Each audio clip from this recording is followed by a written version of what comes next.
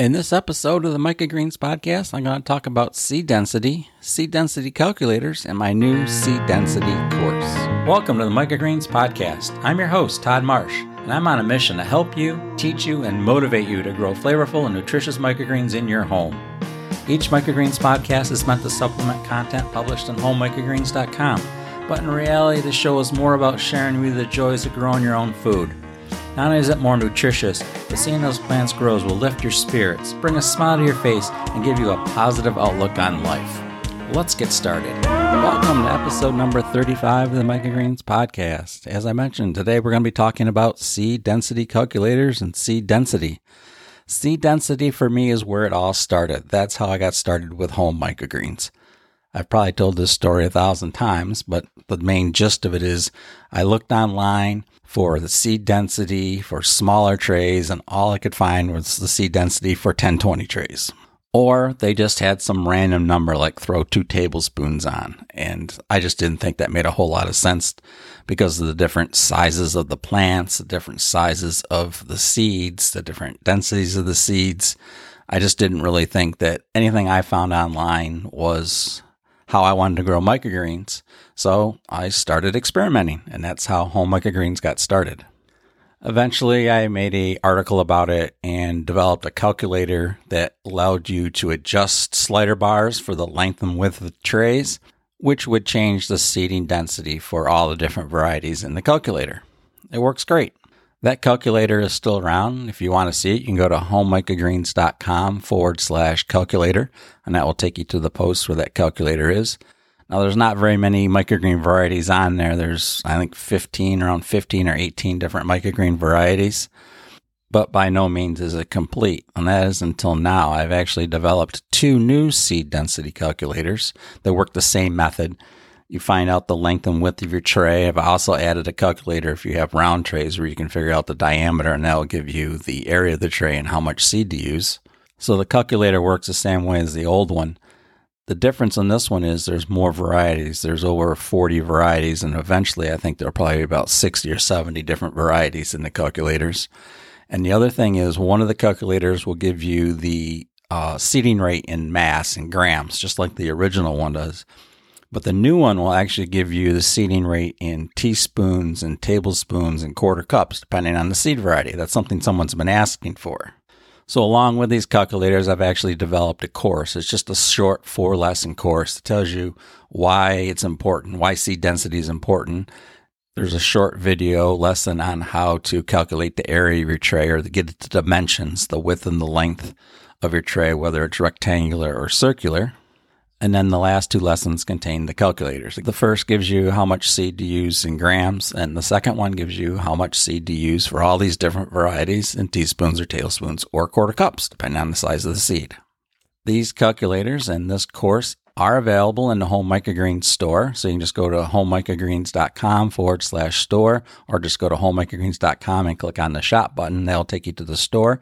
In either of the menus, the one at the top or the one that's down below the header, you just click on courses, and that will take you to the seed density course. Now, if you're not in the US or Canada, you can still purchase the seed density calculator course. Just go to homemicrogreens.com/seed-course, and that will take you to a page where you can actually do a checkout in whatever currency you have and convert it to US dollars. You can use the same checkout system if you're in the U.S. The advantage of going to the Home Microgreens store is the cost of the course actually counts towards the free shipping. You can also go to homemicrogreens.com/35, and that will take you to the show notes for this podcast, and I'll have links at the bottom that will take you to any of these pages so that you can check out the Microgreen Seed Density course. Let's talk about the reasons why I think these calculators are helpful and why I think seed density is very important. I'm all about growing quality over quantity, and I have found a couple papers that suggest that most of the microgreen nutrition is found in the leaves. Now, some minerals are more abundantly found in the stems, but overall, most of the nutrition is found in the leaves. Maybe I should restate that. The stems are nutritious. It's just that the leaves have more of those nutrients than the stems do. So we really want to grow microgreens with more leaf mass than stem mass. Now, if you're growing microgreens to sell, stem mass is important because it's weight, and we sell microgreens by the weight. But overall, I think the majority of us are home microgreen growers, and we want quality over quantity. Those papers that talk about where the nutrition is in microgreens are also included as downloads in the seed density course. So what does seed density have to do with the nutritional value of your tray of microgreens? Well, the more seed that you have in those trays, the more competition there is for those plants to grow to find light. The faster they grow stems, the taller they grow, and the smaller the leaf mass is. In one of the videos in the course, I did some B-roll where I took a whole bunch of broccoli seed and spread it really dense across the tray just to get my point across of how people were telling me to seed trays originally. I let that tray of broccoli grow right next to another tray where I only put on 16.5 grams of seed, and you should see the difference in the leaves. They are so much smaller than the less densely planted tray. So much smaller. The tray also isn't growing very uniformly. There seem to have been some problems with some of the seed, whether they molded, I'm not quite sure. The plants are so dense that I can't really tell. But the less dense tray is just a nice canopy all the way across the whole tray, while the dense one has these divots in it, these little bowls where I think some of the seed had some problem germinating, or maybe it had some problem of just competition and some of the plants died off. But the point of that is, if you grow microgreens too dense, there's more probability of having a disease issue. The microgreens grow so dense that there's just no airflow and mold and mildew can form.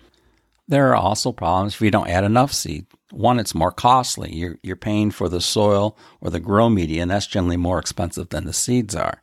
Also, in the last couple of weeks, I've grown some sunflower microgreens less dense than normal. Usually I put about 4.3 to 4.5 ounces of sunflower seeds on a 10-20 tray. I wanted to see what would happen if I put less on there. Would the leaves get bigger? Would the seed hulls come off easier? These are the kind of questions that go through my mind all the time. So I planted 2 trays of 3 ounces each. This is actually the second week I've done that, and I'm not really happy with the results. What I found was the leaves didn't get any bigger, the sunflowers didn't get any taller, the seed hulls didn't come off any easier, and I found the plants had a harder time setting roots into the soil. Some were laid over, there was quite a bit of root hairs showing. They just seemed to actually even take longer to grow than when I had them more dense at 4.3 or 4.5 ounces per tray. So growing less sometimes isn't any better. This is also how I find out the best seeding densities. The numbers in my calculator are not made up. They're trial after trial after trial, tray after tray after tray of microgreens grown at different densities until I find a range that I think is the best. Are my seed densities perfect? Well, I don't know. They're perfect for me, but I think for anybody, they're a great starting point. If you haven't a clue on how much seed to add to a tray, you can at least start with the values I give you and then decide whether it's too few or too many. Another thing you have to consider is your germination rate. So there's a lot of difference between a seed that germinates at 80% and a seed that germinates at 98%. There's quite a few seeds there that either are going to germinate or not going to germinate. So I sort of normalize everything to around 85%. So if I have a seed that is germinating around 98% or a seed is germinating around 80%, I've actually normalized these numbers to about 85%, which is about the average of most seed packets. I've also considered on how big these microgreens are going to get before you harvest them. For most microgreens, we're talking in the cotyledon stage, like broccolis and kales. You want to harvest them before the true leaf forms. Or mustards, you want to harvest them about when the true leaf forms.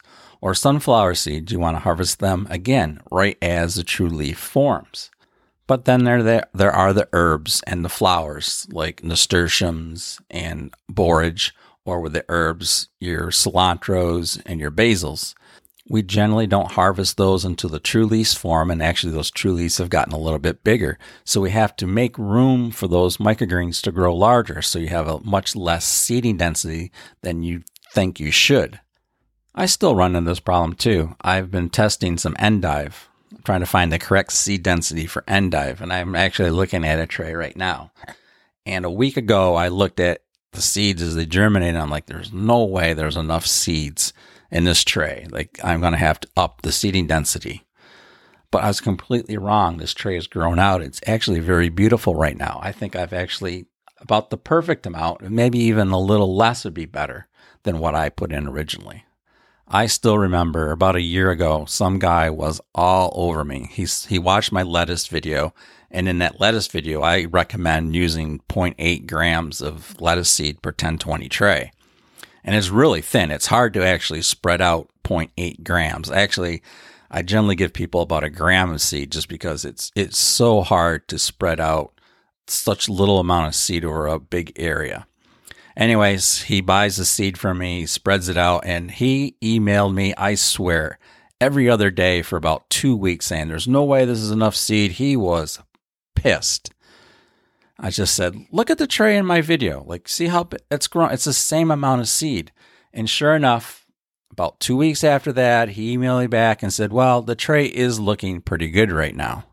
So if you use my calculators, just realize that I have gone through all the trials. The seeding densities are what I think is perfect. If you have another form of perfect, I bet you my numbers are still pretty close to what you end up with. Maybe that's why a lot of seed companies recommend using a lot of seeds, is they just don't want people to complain. They want those seeds to germinate, and they want those trays to be full immediately. Sort of what landscapers do. Landscapers always used to do this. They always used to stuff a bunch of plants in there. Not because they wanted to sell more plants, although that is part of it. But the other part is when they get paid, they want the customer to be happy. They want to look at that area and say, wow, that looks really nice. And then in 3 or 4 years, the plants are all overgrown. But it doesn't matter. The landscaper's already been paid. It's just the fact that the general public doesn't know how big these plants are going to grow. So if they put in the right amount of plants, it would look a little sparse. So maybe a lot of the seed companies are just suggesting to throw a lot of seed on just so the customer is happy when they plant them. They think everything's good. It sort of hides their germination rate. I don't know. I'm just guessing here. I do know that I don't do that. I give you my seeding rates for how the tray should look like when you're ready to harvest it. All right, let me recap here. Why do I think seed density is important? Well, one, I want more leaves than stems. I don't want the trays so overgrown that the plants are competing with each other and growing more stems than leaves. I want more leaf mass because I think there's more nutrition in there. There's less problems when you have less seed. There's less chance of mold and mildew growing. It's just better for the plants to have more space to grow, to a point. And that point is if there's too few, you're throwing away some money because your soil media or your grow media is more expensive than the seeds. And the microgreens do like some company. They like other plants next to them to help support each other so they don't fall over. And there's a little bit of competition, so they actually set roots and try to grow faster than their neighbors, but not to the point where they're actually fighting with their neighbors to get to the light.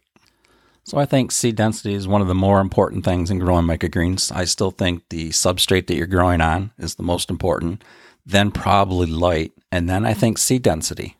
If you want to grow good microgreens, you need good soil or a good fertilizer. If you're growing on hemp, you need adequate light and you need a good seed density. You get those three things together, and then you're going to grow some nice microgreens. I recommend growing for quality over quantity all the time.